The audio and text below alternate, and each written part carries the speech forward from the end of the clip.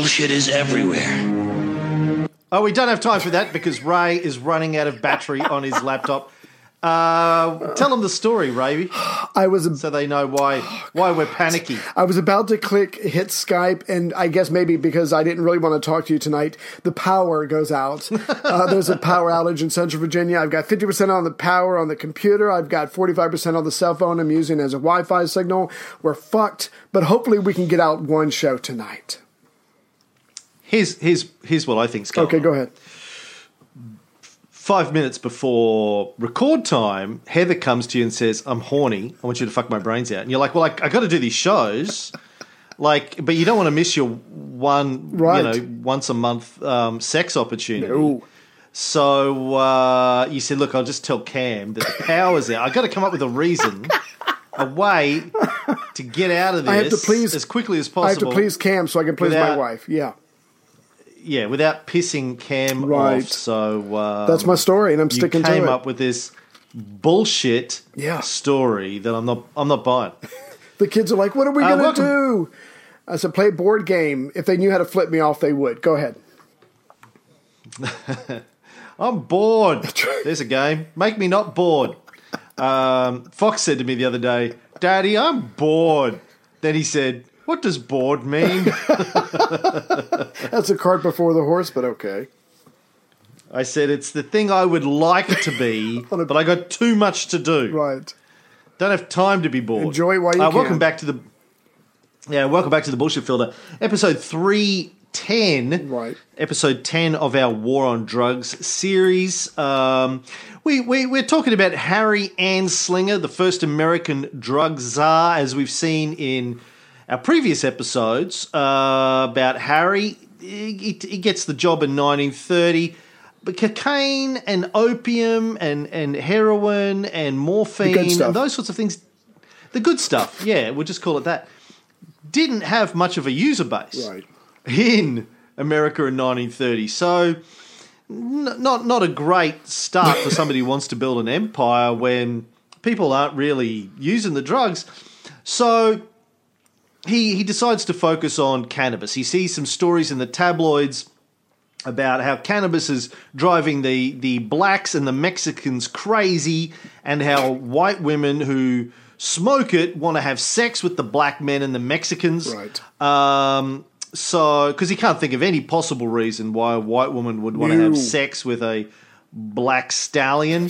So he decides to make it his cause célèbre. Right. He tries to bust the jazz musicians because he fucking hates jazz music.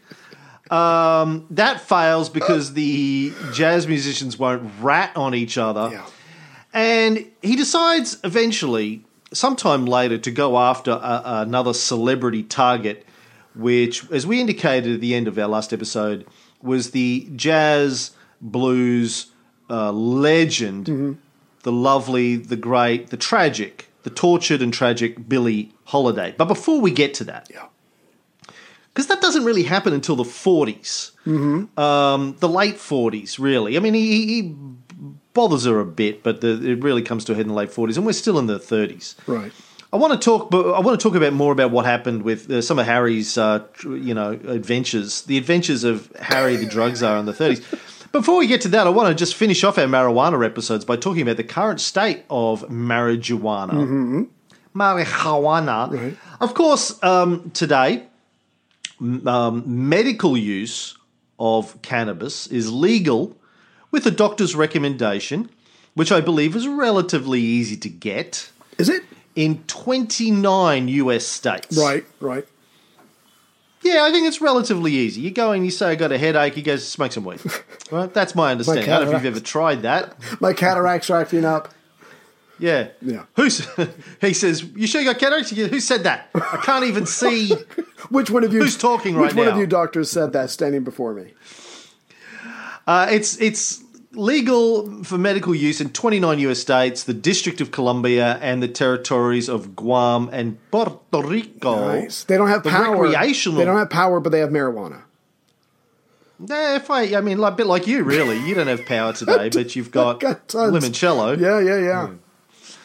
The recreational use of cannabis is legal in 9 US states: Alaska, California, Colorado, Maine, Massachusetts, Nevada, Oregon, Vermont, and Washington, plus the District of Columbia. And it's decriminalized in another 13 states, plus the US Virgin Islands. Right. Commercial distribution of cannabis is allowed in all jurisdictions where it's been legalized, except Vermont and DC. However, the DEA, which is a federal body, the Drug Enforcement Administration, still considers it a legal one, a Schedule 1 drug. Schedule 1, right. Yeah. So you've got the states are legalizing it, the federal government is saying, no, fuck that shit, it's still a Schedule 1 drug. So it's a bit of a weird bipolar situation you've still got going on there.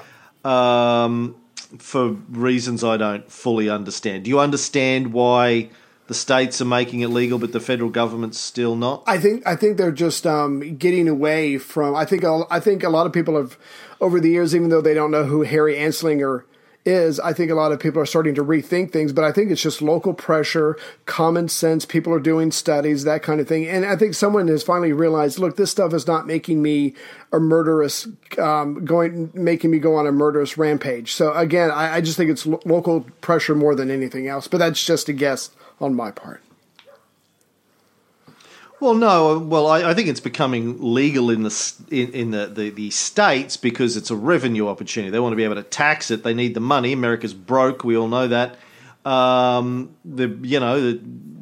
Trump doesn't know where he's going to come up with the next $1 trillion to fight another imaginary war from. Man, they got to get money from somewhere.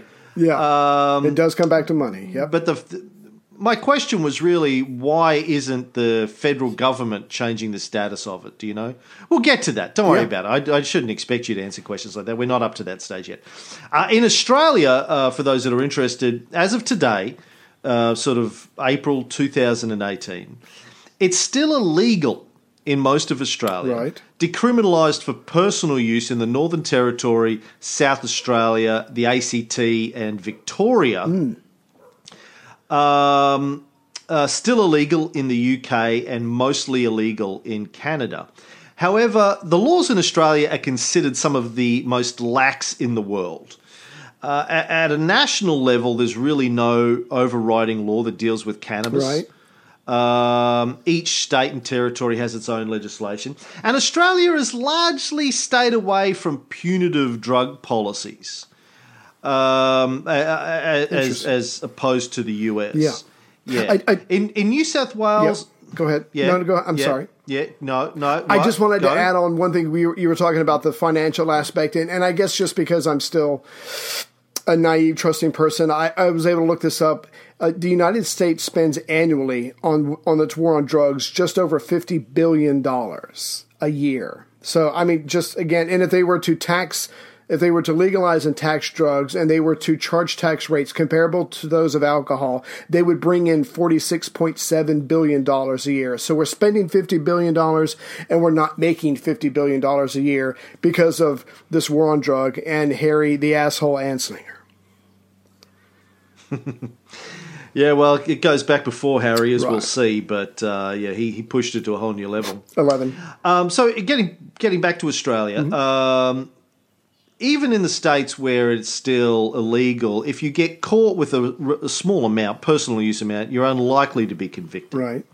They might put you into a treatment program or recommend that you go and do this or that, but you're not going to go to jail in this country. Now, medical marijuana here is now technically legal. Right. The government, the federal government, passed laws a couple of years ago. I think it was 2016.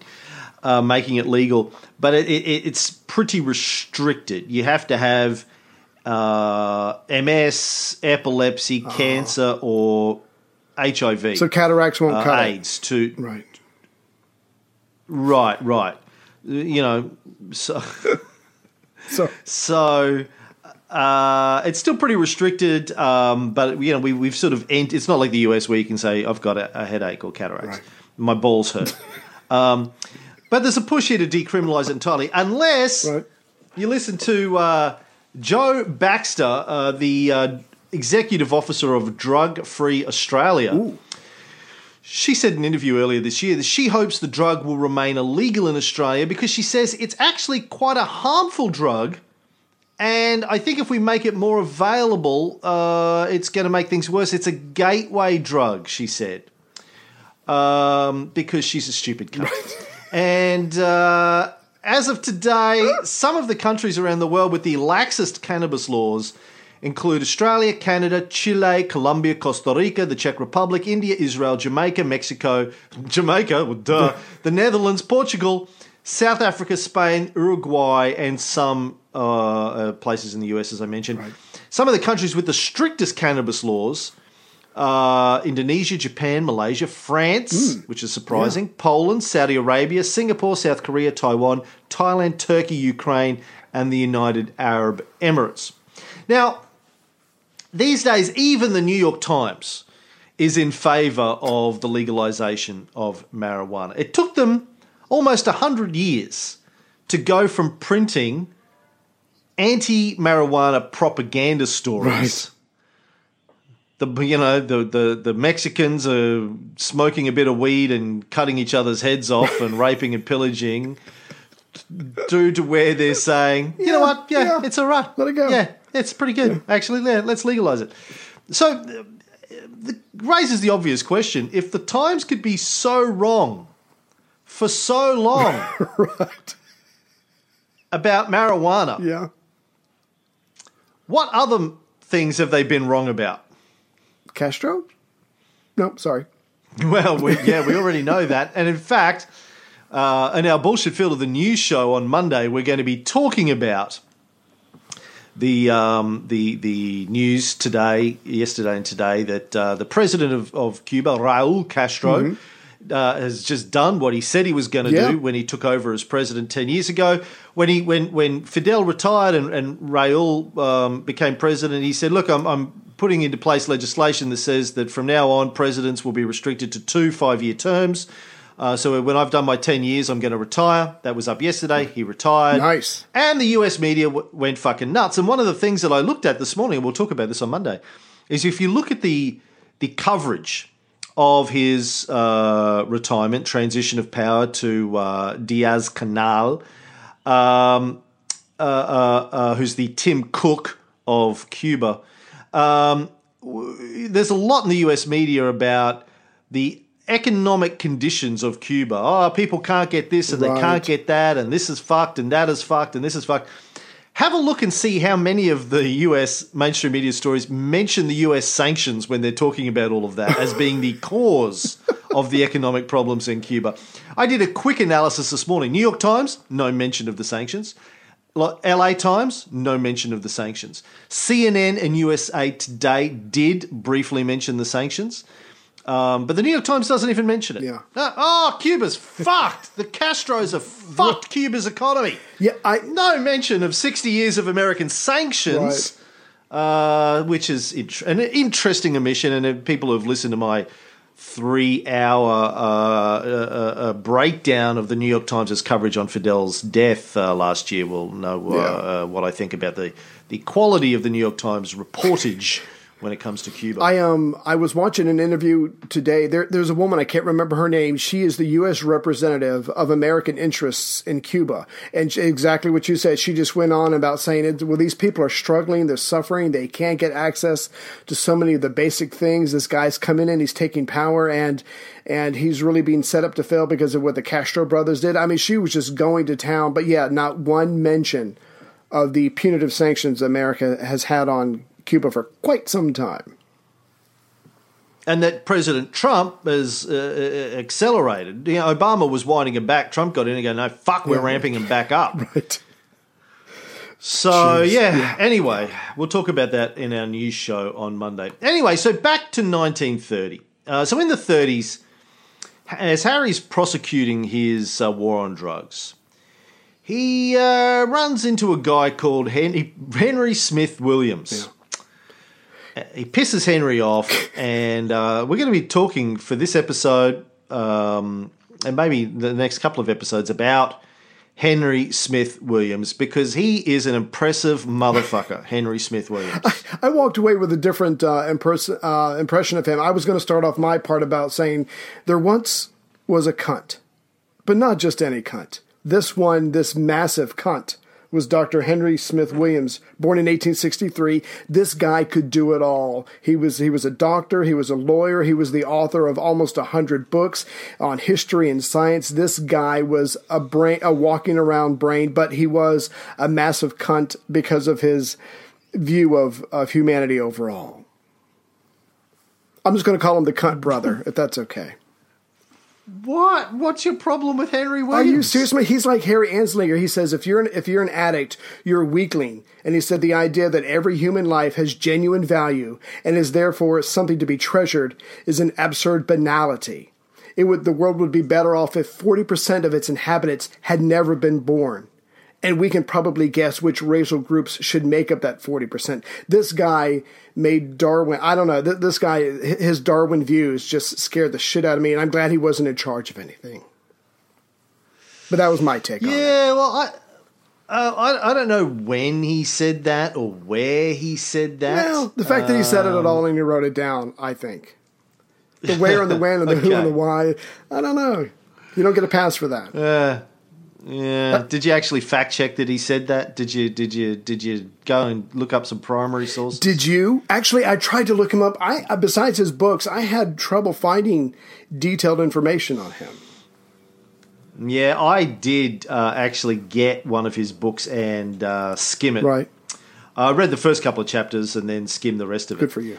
I'm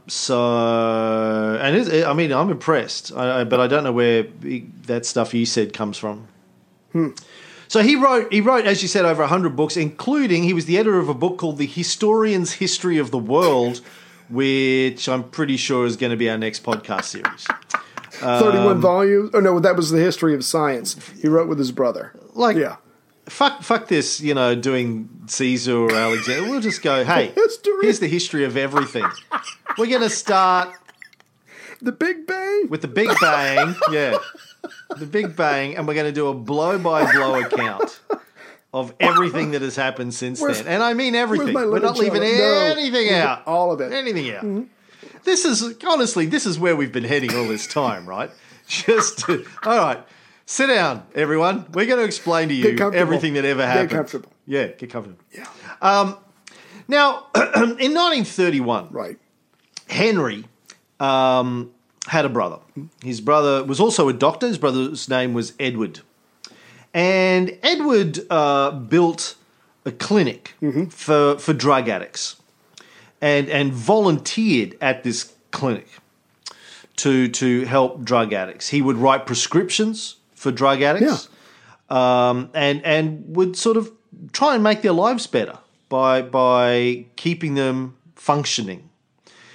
One day, a man came into the clinic, seemed to be suffering very, very badly from heroin withdrawal symptoms. And Edward met with him, had a look at his symptoms. According to Henry, the man was a wreck. He was on the verge of collapse. He was deathly pale. Sweat was pouring from his skin. He had the tremors. Yeah. Seemed like his life was threatened. So Edward... Yeah, and the thing to keep in mind is that Edward is one of the most distinguished experts on opiate addiction in the world. This guy, like his brother, they have their own clinics. They've been around. They've seen a lot of things. And he probably pegged this guy the second he walked in for what was ailing him. So Edward wrote the guy a prescription for heroin. Go to your pharmacy... Give him this. He'll give you a little bit of heroin. Yeah. It'll take the tremors off, take the edge off. Go about your day. Yeah. Go back to work. Go back to your family. Go do what it is that you have to do. And a lot of these to be a functioning member of society. And a lot of people were doing this because when I read that, I just assumed that they would overdose, they would load up, whatever. No, most of them were doing it to take the edge off, so they could go back to work. They could go back to their families. They were dealing with their addiction, and this guy was helping them. Oh, can I give just one thing, just to give you an idea of what Edward's a little window into Edward's world. So in 1914, when the Harrison Act came out, which prohibited the prescribing of cocaine and heroin, he wrote a book. He wrote his own book, and he wrote a lot of books like his brother. He wrote a book called The Alcohol Question. And in this book, he says that the prohibitory legislation is prone to increase illicit manufacture of liquor of the lowest quality. He also warned that banning alcohol would drive people to cocaine and morphine addiction. The implication was that Dr. Williams distinguished between addictive hard and relatively benign soft drugs. So even back in 1914, this guy's like, look, any of this stuff, if you make it illegal, you're going to help the criminals, you're going to tie these people's hands, and you're going to make them desperate. So even back as far as 1914, this guy is trying to help people because he sees what it's doing to their lives, and he's the one who's the medical expert, and he's trying to help them. Good guy, Edward. Yeah. That's what we'll call him. Yeah. So he writes this guy a prescription for heroin, and he felt pretty safe doing that because remember, the Harrison Tax Act of 1925 that we've talked about didn't interfere, deliberately didn't interfere with the rights of the medical profession to prescribe drugs. It was very, very clear that doctors could continue to prescribe drugs where they saw fit. But, as we'll see, it wasn't to go the way that he thought it was going to go. The addict was actually a stool pigeon working for Anslinger. He was a genuine addict who genuinely had all the symptoms, but Harry would go out, his guys would go out and they'd sort of hire these guys or threaten these guys, addicts, make them go into these clinics, get the doctor to give them a prescription so they could bust them. And they'd throw these addicts a few bucks to get them to do that, the cops. Yeah. So once Edward writes the prescription, doors burst in, Edward gets arrested.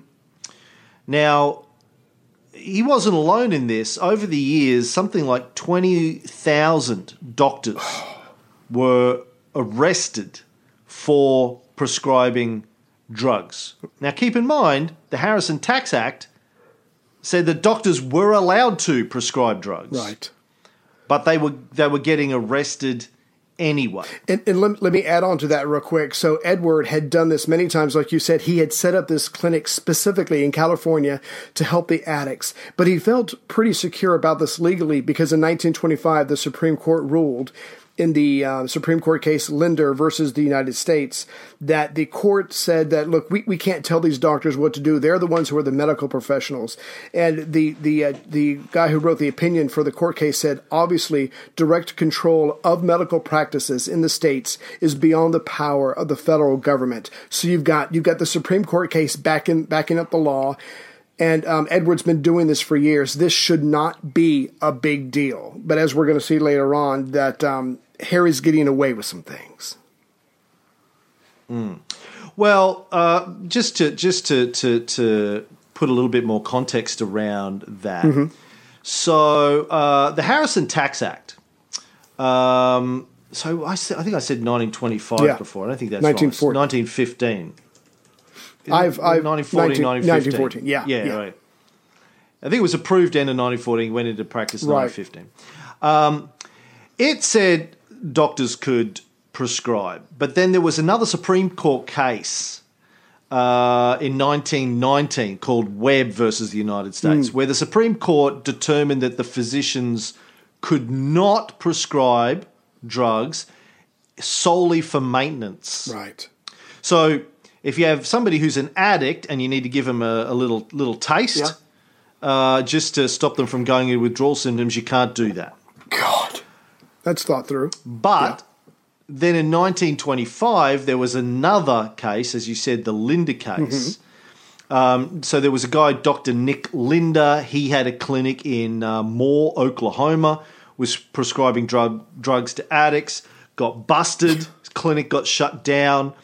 He was prosecuted and convicted. He appealed, and the Supreme Court unanimously overturned his conviction and said, listen, the federal government doesn't have the power to regulate medicine. Makes sense. So So, you can't tell doctors what they can and can't prescribe. You're not a fucking doctor. You don't get to... That's the whole point. Uh-huh. Here's how I think of it. Yeah. The doctors have white coats. The judges have black coats, robes. So you keep them separately. Yeah, a doctor doesn't tell the lawyers how to do their job because they're not professionals in that field with all their experience. So by 1931, when Edward gets arrested, the Supreme Court has already ruled that doctors can do this. Right. But that doesn't stop Harry and his team of drug thugs, the drug thugs. Now, in this case, he picked with the wrong guy because Edward, as you said, was brilliant, and his brother also brilliant, despite some of the dicey shit that you claim he wrote in the past. Henry Smith Williams was one of the most respected medical authorities in the United States. Right. He knew more about chemistry and biology than any other person in America. He had written a 31-volume history of science.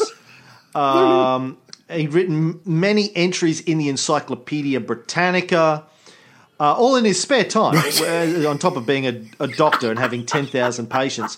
And I went to newspapers.com. Right. One of my research tools, and I searched for Henry Smith Williams, and honestly, I found a ton of newspaper articles from the 1910s, 20s, 30s, quoting him, referencing him, quoting him. So he was everywhere. He's the authority. He was, he was the man of the moment back then. So after his brother got arrested, Henry went on the fucking warpath, and he started to do his research about the drug problem in America. And it culminated in a book that he published in 1938 called Drug Addicts Are Human Beings, the story of our billion-dollar drug racket. Oh, my God. Now, I tracked down a copy of this book. It's been out of print since 1938. But I found a copy of it on archive.org. A PDF version, so you can go. Somebody found it an old copy in a library somewhere and scanned it and put it up on archive.org, and you can download it and read it. And I highly recommend it because it's a terrific book. The preface to the book is a speech given in Congress in 1938 by a Democrat congressman from Seattle with the awesome name of John Coffey. His pickup line to ladies is, "Hey, would you like some coffee? Would you like some coffee in you? Would you like some coffee inside you? Yeah. How do you take your coffee? Long and black? Yeah. I'm a white guy, but, Close your eyes. Yeah. And pretend that I've got more than an inch. And this is a great speech too, and it's very long. So Coffey was trying to get a bill up that would fix the way that drugs were being handled in the United States. This is in 1938. Right. He points out that there were no prisoners in federal prisons in the United States for drug-related offences before the passage of the Harrison Act. Right. So before 1915, there's no drug-related prisoners in federal prisons. 10 years later, 1925, 1/3 of all prisoners in federal prisons were narcotic cases. Right. He claimed that the total number of federal narcotic prisoners since the Harrison Act was something in the order of 75,000, and they had an aggregate prison sentence of upward of 100,000 years between them. So the point being that these people weren't criminals in 1914. 1915, they were criminals, and we've put already in the first 10 years we put 75,000. He's talking 1938, so it's even 13 years after that. Right. God knows how many people who had been put in prison. And he was saying that no other statute had ever operated to make people into criminals on a comparable scale. Mm-hmm. It's amazing. One day, these people are just doing what they're doing. Yeah, they're taking a shot of morphine or a shot of heroin or cocaine or whatever, the same way the rest of us have a cup of coffee in the morning to help them get through their day. Yeah. That's their get through the day drug of choice. In 1914, it's fine. 1915, you're going to jail. And your life is ruined. Yeah. He also pointed out, Coffey this is, in his speech, that there was no federal law that had ever had control over a profession. Mm. But now this one is, depending on the interpretation of it and when you're looking at it, that they were saying doctors couldn't prescribe drugs to patients. And he points out that the Supreme Court had backed up that the government shouldn't have that control in the Linda case. And yet, here he is in 1938, and the Narcotics Bureau, run by Anslinger, is ignoring that decision by the Supreme Court, running around and charging, arresting, bullying doctors all over the country who were just attempting to cure their addicts, or at least help their addicts get through the day. Right. Coffey said, "It is believed that this is the first instance in all history of the denial of a medical treatment to a class of citizens of whatever status or capacity." Which is a pretty profound statement, I think. Here we have a democratic government in 1938. And who was president in 1938, Ray? That would be FDR. FDR, beloved. Franklin. I'm in a wheelchair, but that doesn't stop me banging my mistress's Roosevelt. Don't let the wheelchair fool you. My dick still works, Roosevelt. It's under his administration, the New Deal administration, where this is going on. Right. Harry Anslinger worked under FDR, at least in those years, right? He already got the job before FDR. FDR came to power in 1933. Right. And Anslinger remains in this job, heading the Narcotics Bureau. And he's doing this, arresting doctors what they're doing is absolutely legal. He's arresting them anyway, ruining the lives not only of the patients but of the doctors. And he's doing it during FDR's administration. No, admittedly, FDR had some other things going on. Busy. A little bit busy. Yeah, but still, that's the whole point of a government, is to have hopefully intelligent, dedicated people looking at everything, saying, hey, what can we fix next? Yeah. I mean, FDR, he was trying to build an atom bomb so he could kill hundreds of thousands of Japanese. He can't worry about what's going on. He's got other doctors. priorities. No, before you go on, but I did find this interesting that, again, it's the they're about to be dealing with the they're already dealing with the depression. You would think, don't make this stuff illegal or don't go after the doctors because this is, helping revenue flow and taxes are being collected or whatever. But I guess for Anslinger, it was a moral crusade and money can be damned.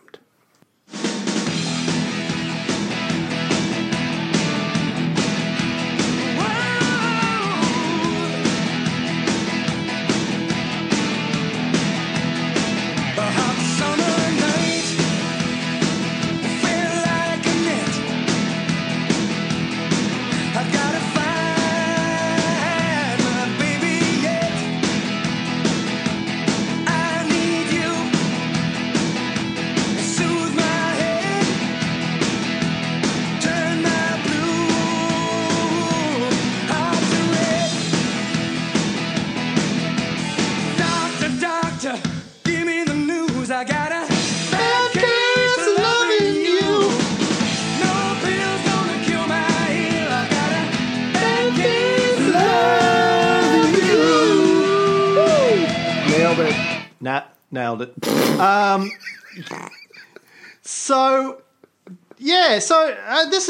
This is really interesting. So again, John Coffey says Addicts should be treated as people with a medical condition, not as criminals. This is in 1938. Yeah. You've got a senator saying this, the congressman. Like, this is amazing that this, to me, that this knowledge that it was a medical problem. I kind of thought maybe this was a relatively recent phenomenon that we've started thinking about it as a medical condition. Yeah. Every time I say, well, you should treat addicts like they've got a medical problem, I feel like I'm onto something here. I've got the tablets that Yahweh's just given me. I'm on the mountain. I'm speaking down to the people. Someone write this down. Can I have your attention? Please? Everybody, it has come to my attention.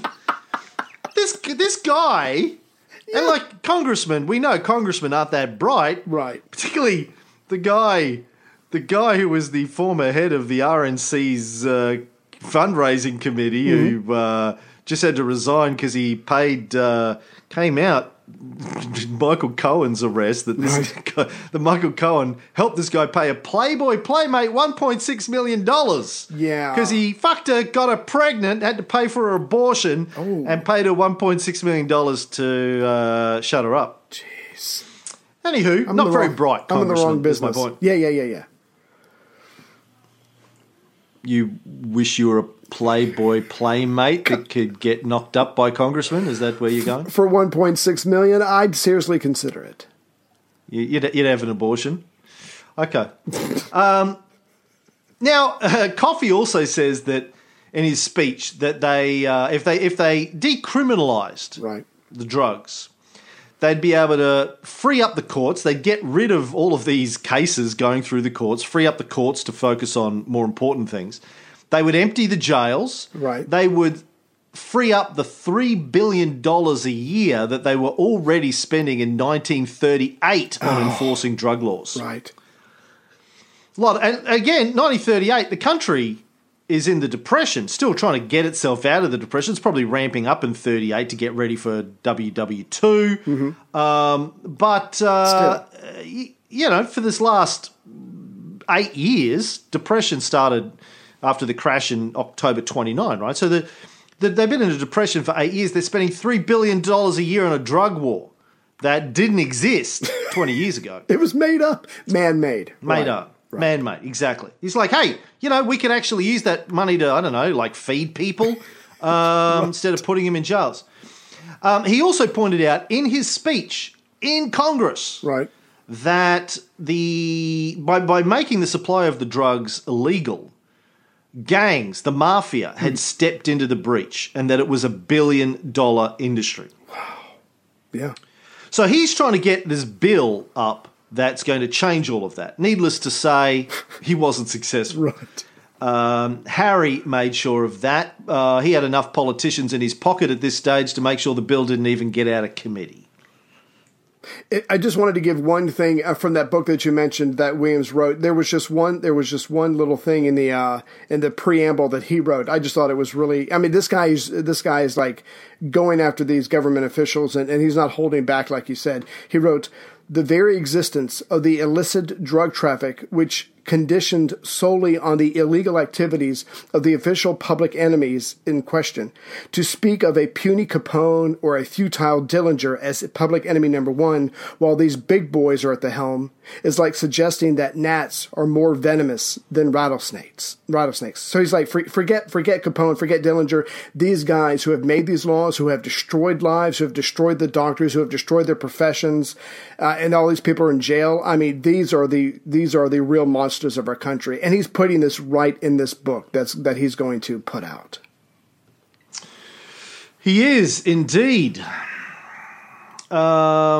By the way, just before we finish up with John Coffey, he had been elected to the U.S. House of Representatives in 1936.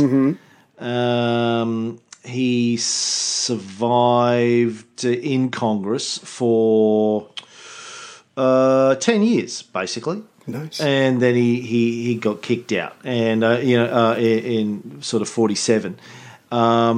Beaten by a Republican, and I think it might have had something to do with his position on the war on drugs. I'm sure it didn't help. Meant that he got kicked out. So, Henry writes this book.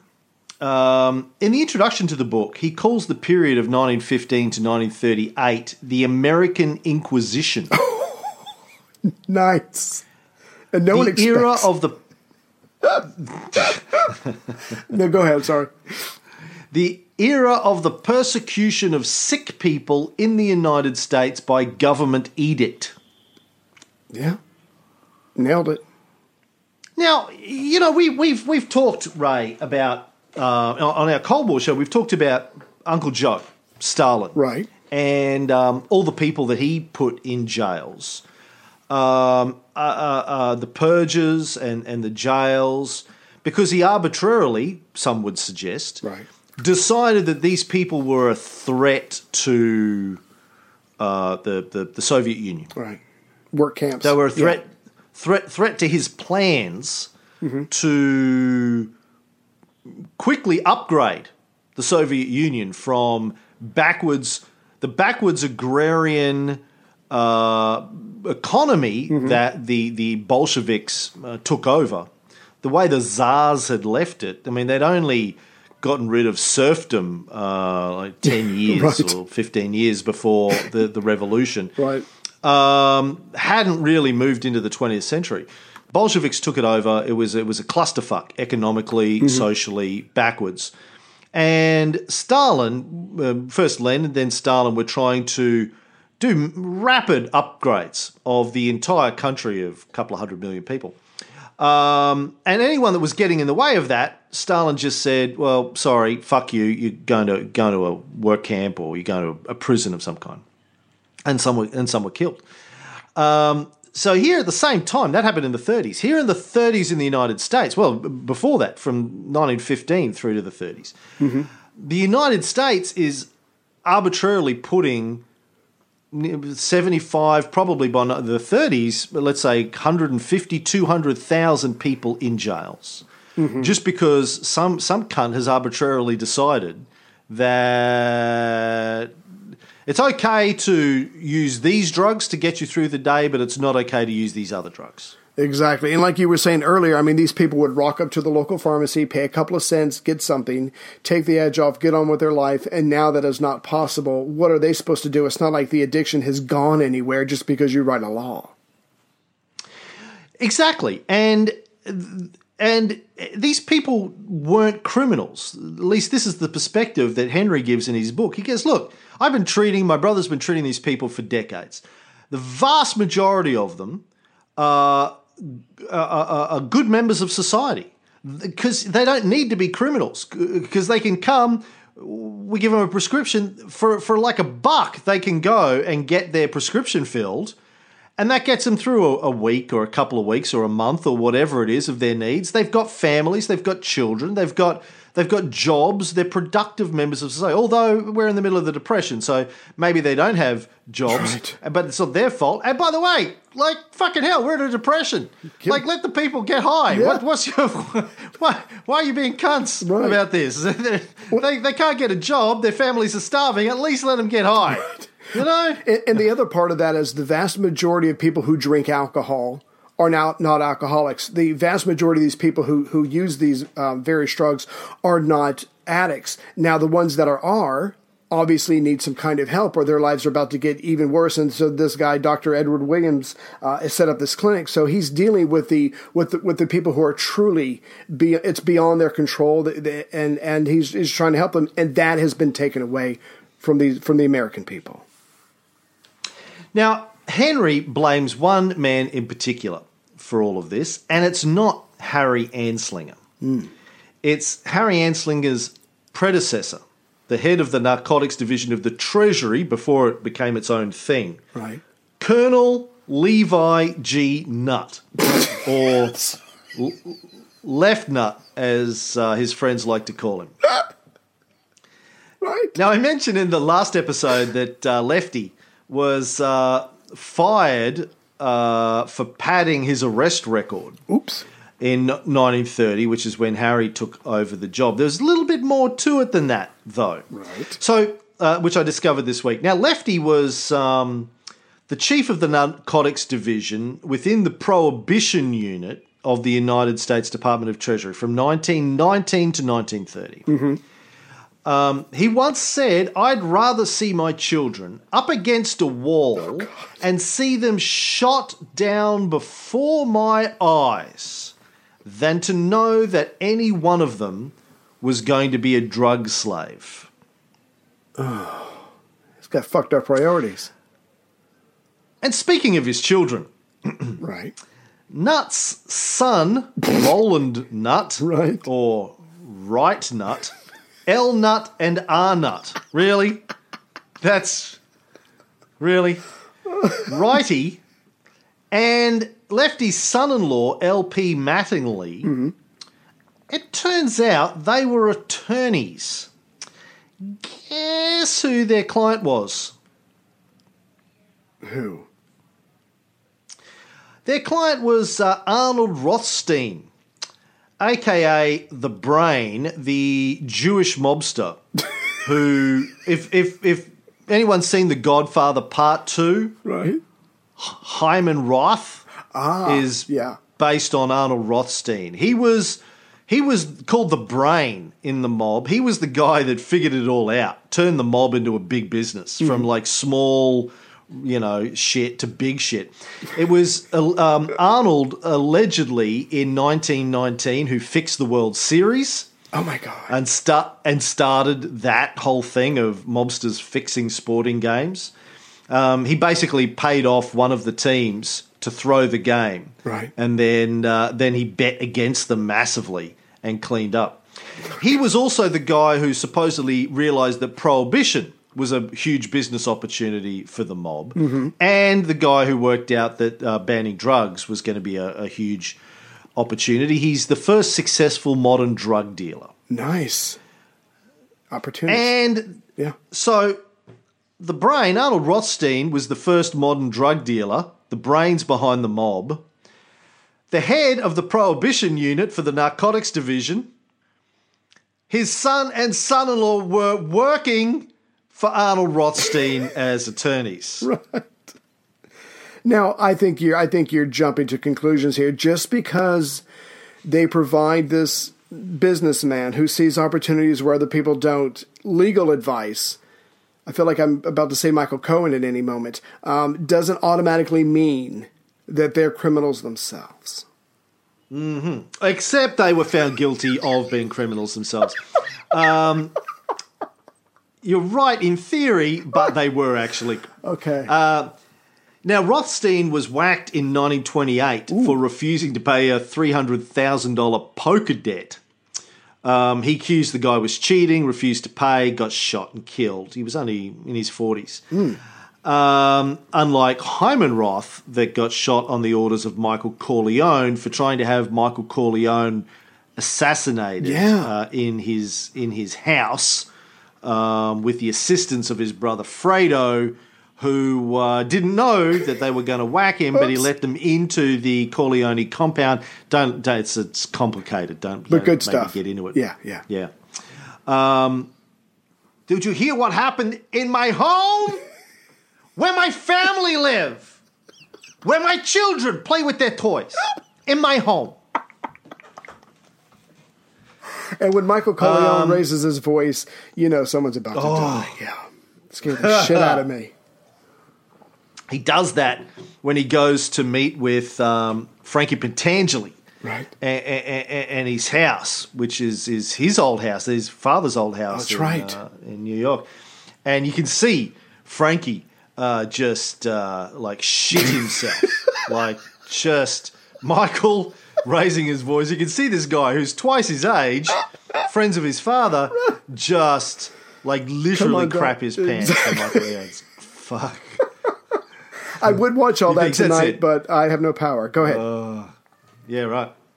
Anyway, so the Righty Nut, the son, was charged with borrowing, in inverted commas, thousands of dollars from Rothstein, right.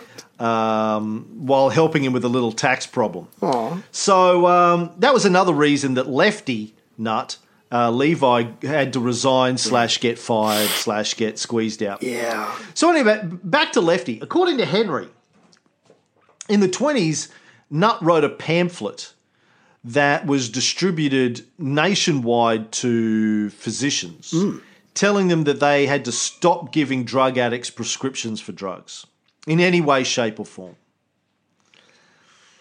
Now, there may have been a period, between 1919 and the Linda case in 1925 where that was true. Mm-hmm. But then after 1925, he kept doing it. And this obviously was not true. Right. Because the Supreme Court had ruled they didn't have to do that. But, the doctors didn't, A, really know that. And B, it's very expensive to fight a court case like this, particularly when you're fighting against the federal government that has an endless amount of money to go after you with. Right. I'm glad you said that, because there was one point in my notes where I had figured out, I was looking up Edward Williams, and he figures out that he can write these prescriptions and that it had just faded away after a while. And then again, he sets up his clinic. I think it's like 1930 or something like that. But the point is, we were making earlier, a lot of doctors didn't realize, I'm trying to remember now, but he sets up his free clinic because he did some digging and he realized that there was the loophole that doctors could write prescriptions for the stuff if they found it medically necessary, which prompted him to open up the clinic and donate his time, which we'll go into all this stuff later, but it's a huge success. But I'm glad you pointed that out, because I think that was part of the thing that he had found out and took advantage of it to try to help people. Yeah, and you think about it, like, who the fuck follows Supreme Court cases? I mean, most of us don't, right, at the best of times. But secondly, this happened, the Linda case in 1925. Mm-hmm. It's the Roaring 20s because booze is illegal. So we're having fun in speakeasies and shit. Right. By the time Edward opens his clinic, the Great Depression has kicked in. People have got other problems. No one's following the Supreme Court. Doctors, they're not lawyers, and they don't have time to study everything. So maybe some of them knew about it, some of them didn't. It had been illegal to prescribe prescriptions. So Harrison passes in late 14, mm-hmm, goes into practice in 15. For 4 years, doctors can still prescribe drugs. Then there's the Webb case, 1919, says, no, you can't do it.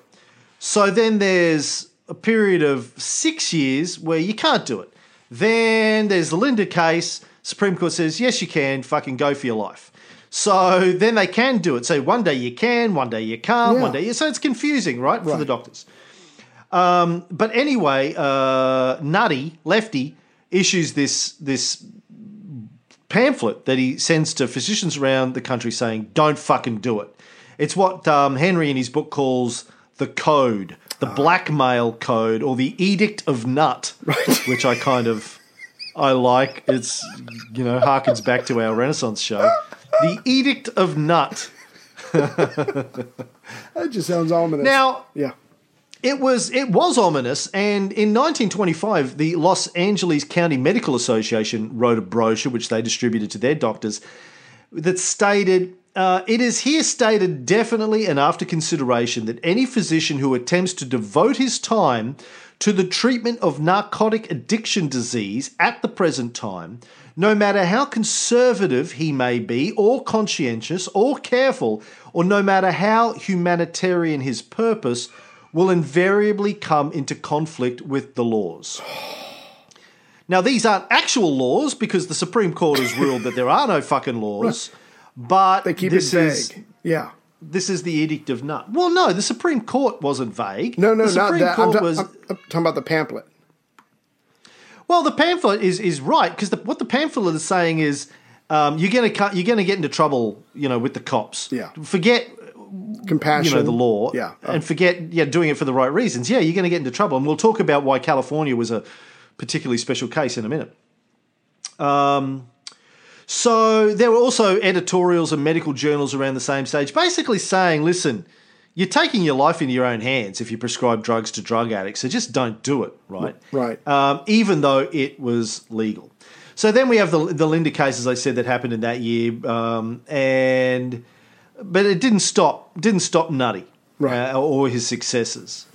So between 1914 and 1938, some 20 to 25,000 doctors were arrested for supplying drugs. 40 clinics were closed by the cops. Now, when these doctors were arrested, most of them were just charged massive fines. Mm-hmm. Some faced 5 years in prison for each and every prescription written. Oh, my God. Oh, my God. Their lives are over. Now, keep in mind that legally, at least after the Linda case in 25 and before 1919, these doctors were in the right. Yeah. But as I said before, so imagine you're in a clinic, you've got a bunch of patients, they're waiting around. Cops kick in the door, arrest the doctor or doctors in the clinic, shutter the place, kick everybody out, put their, police tape around it. Right. Put big stickers on the doors saying closed by the federal government, fuck off. So the doctors have to get a lawyer. That's expensive. The clinic's been shut down, so patients stop coming to the clinic. Mm-hmm. It's going to take the doctors months, maybe years, to fight this in court. Yeah, because there's so many of them. To get the clinic reopened, to get out of their own charges, that's going to cost them a fortune. Meanwhile, where do all of these patients go to get their drugs? God. And that's if the doctors are found not guilty. So again, that's not a given. Yeah. So meanwhile, all of these addicts turn to the mob to fill the gap, to get their drugs. Now, what happens when the mob takes control of the medicine supply? Well, the first thing is the price goes way, way up. Right. According to Henry, in the pharmacies, morphine had cost 2 or 3 cents a grain. Right. The mob charged $1. Oh, my God. That's Halliburton prices. Speaking of organised crime, yeah. And, of course, we also know that the mob doesn't give a fuck about the health of its customers. I mean, they don't want them to all die, but so they will start cutting the drugs with fucking, I don't know, baby powder or whatever they do. So the quality of the drug goes down, and it's 1,000 times more expensive. Right. They could have afforded it when it was 2 or 3 cents. Now it's gone up by 50 times. So what do? They have to turn to crime. They're forced to become criminals. Yeah. To get their medicine, basically. It's not like they can get a second or third job created. Because there's no jobs to have. Yeah, absolutely. Because there's a fucking depression. Right. So it's completely fucked. It's all fucked. And basically 2 crime waves have been created by Lefty Nut and Harry the Gunslinger, Anslinger. They've turned the patients into criminals, and they've given the criminals control of the supply of the drugs. And who is going to combat all these brand new criminals? Kevin Costner? Close, only if he plays Harry Anslinger in the upcoming movie that we're writing. Well, yeah, Harry Anslinger, yeah, he claims to be fighting them, but he's actually creating them. Right. But and of course, the more money the gangs get, the more control the gangs get. This is the classic problem with capitalism, right? When somebody gets a lot of money, what do they do with that money? Well, they use it to consolidate their power, partly by buying off politicians. Nice. So you buy off politicians to make sure that the legislation that gets enacted supports your income stream. And that's, the mob's been doing that. The gangs have been doing that. Anyone who's watched The Wire knows that that's still going on today in America. Drug dealer, if you're Stringer Bell or Avon Barksdale in Baltimore, you're dropping off brown bags of cash. Yeah. To what's his face, the shit guy, whose name I can't recall right now. They make investments. Of this particular moment in history, Henry Williams writes, the United States government, as represented by its anti-drug officers, has just become the greatest and most potent maker of criminals in any recent century. So just like you said, everybody who needs this stuff because they're addicted is now a criminal, and the people that are supplying it are now criminals. And so basically you've just created a crime wave that now has to be dealt with, and we have to spend a lot of money to deal with it. And in all of this, there is absolutely no or very little sympathy going out to anybody. Very little sympathy and very little precedent. Henry says that men are forced to become thieves, women are forced to become prostitutes. He writes, how is the average addict revealed by the official census as an average person to secure $10 or $15 a day to pay for the drug he imperatively needed? Can you guess the answer? The addict could not get such a sum by ordinary means, then he must get it by dubious means. He must beg, borrow, forge, steal. The American Inquisition, thus inaugurated, will stand out for all time among the great epochs of persecution. Speaking as an historian, I venture to predict that even within the present century, it will be regarded as an event of far greater significance for America and entitled to a larger place in historical annals than the event that we now speak of as the World War. Well, I don't know how true that is, but I think one day we will look back on the war on drugs as a massive disaster and calamity. Right. All right, well, let's wrap up that episode there while Ray still has some power. Yay. Let me just quickly read a review. This is from Jerry Kike, K-L-K-K-E, maybe, Kilkie 82, from Ireland, to be sure. Kiss the bloody stone. Fuck all the British. No, that's getting a bit Scottish there. To be sure. It is BS, but it's got an Aussie plus. This is a terrible accent. No, I gotta get my leprechaun on. Hold on. I'm a Riley. I'm Irish. I'm all Irish. It is BS, but it's got an Aussie plus Virginia cousin love and filter attached. Great research and content by the two boys, and it's great to get an insight into how Cam's mind works, kind of. Ray, he's just giggling. Top class as always from the Vegas loving twosome. Thanks, Jerry. You're not wrong.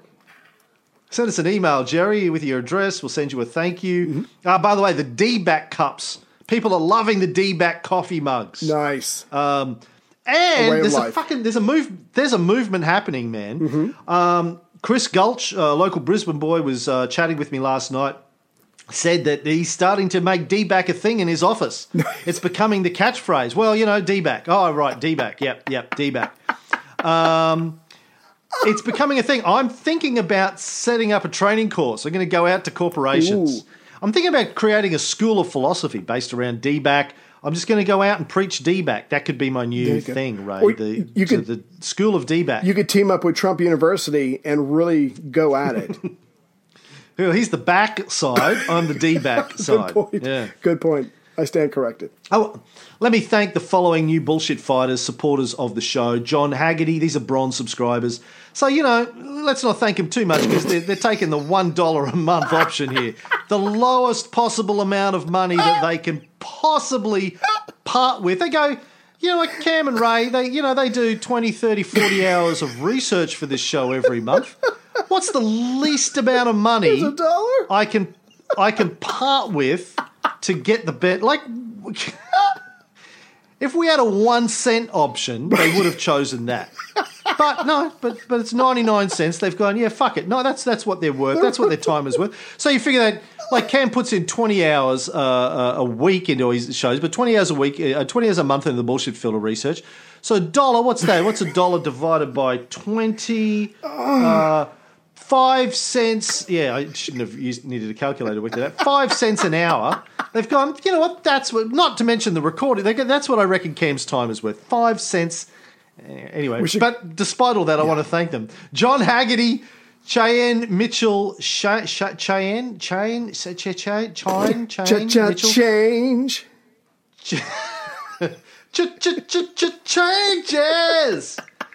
Jessica, spelled Jesika. Sure. Jessica Schiller, never seen that before. That's kind of cool. Timothy Sanders, Sheena Nichols, Nitin Walia, David Hignett, Stanley Popecki, Shane Ingram, Jeremy Bigness. I'm sorry, is that a real name, Jeremy? Hey, I'm the Bigness. Yeah, you want some coffee inside you or the Bigness? Which will you choose? Jeffroy Ora. Oh, fuck. Joel Santiago Fuentes Zulepa. I probably got all those names. I've just got, like, the names are all mixed up in my little spreadsheet. I'm sorry, Joel. I'm not sure what's your first and your last name. I apologise if I buggered that. Andrew Collier, Sean Billings, Paula Davis, Bill Fleming, Scott Burbick, Darren Giddens, Frank Myers. Oh, sorry, from Scott Burbick onwards, these are silver. Maybe Bill Fleming. It says bronze and silver. I think Bill upgraded or maybe downgraded. Either way. For silver, let's go Bill Fleming, Scott Burbick, Darren Giddens, Frank Myers, Sarah Hazel Pickering, Thomas Steele, Thibaut Crochon, and Burka Agir. There are silver subscribers, so thank you to those people for not taking the lowest possible option. And that's it for the show until next week, where we'll be back with more drugs, more war on drugs. More drugs. And find out why we know that the cops in California, the drug cops in California, were corrupt as fuck.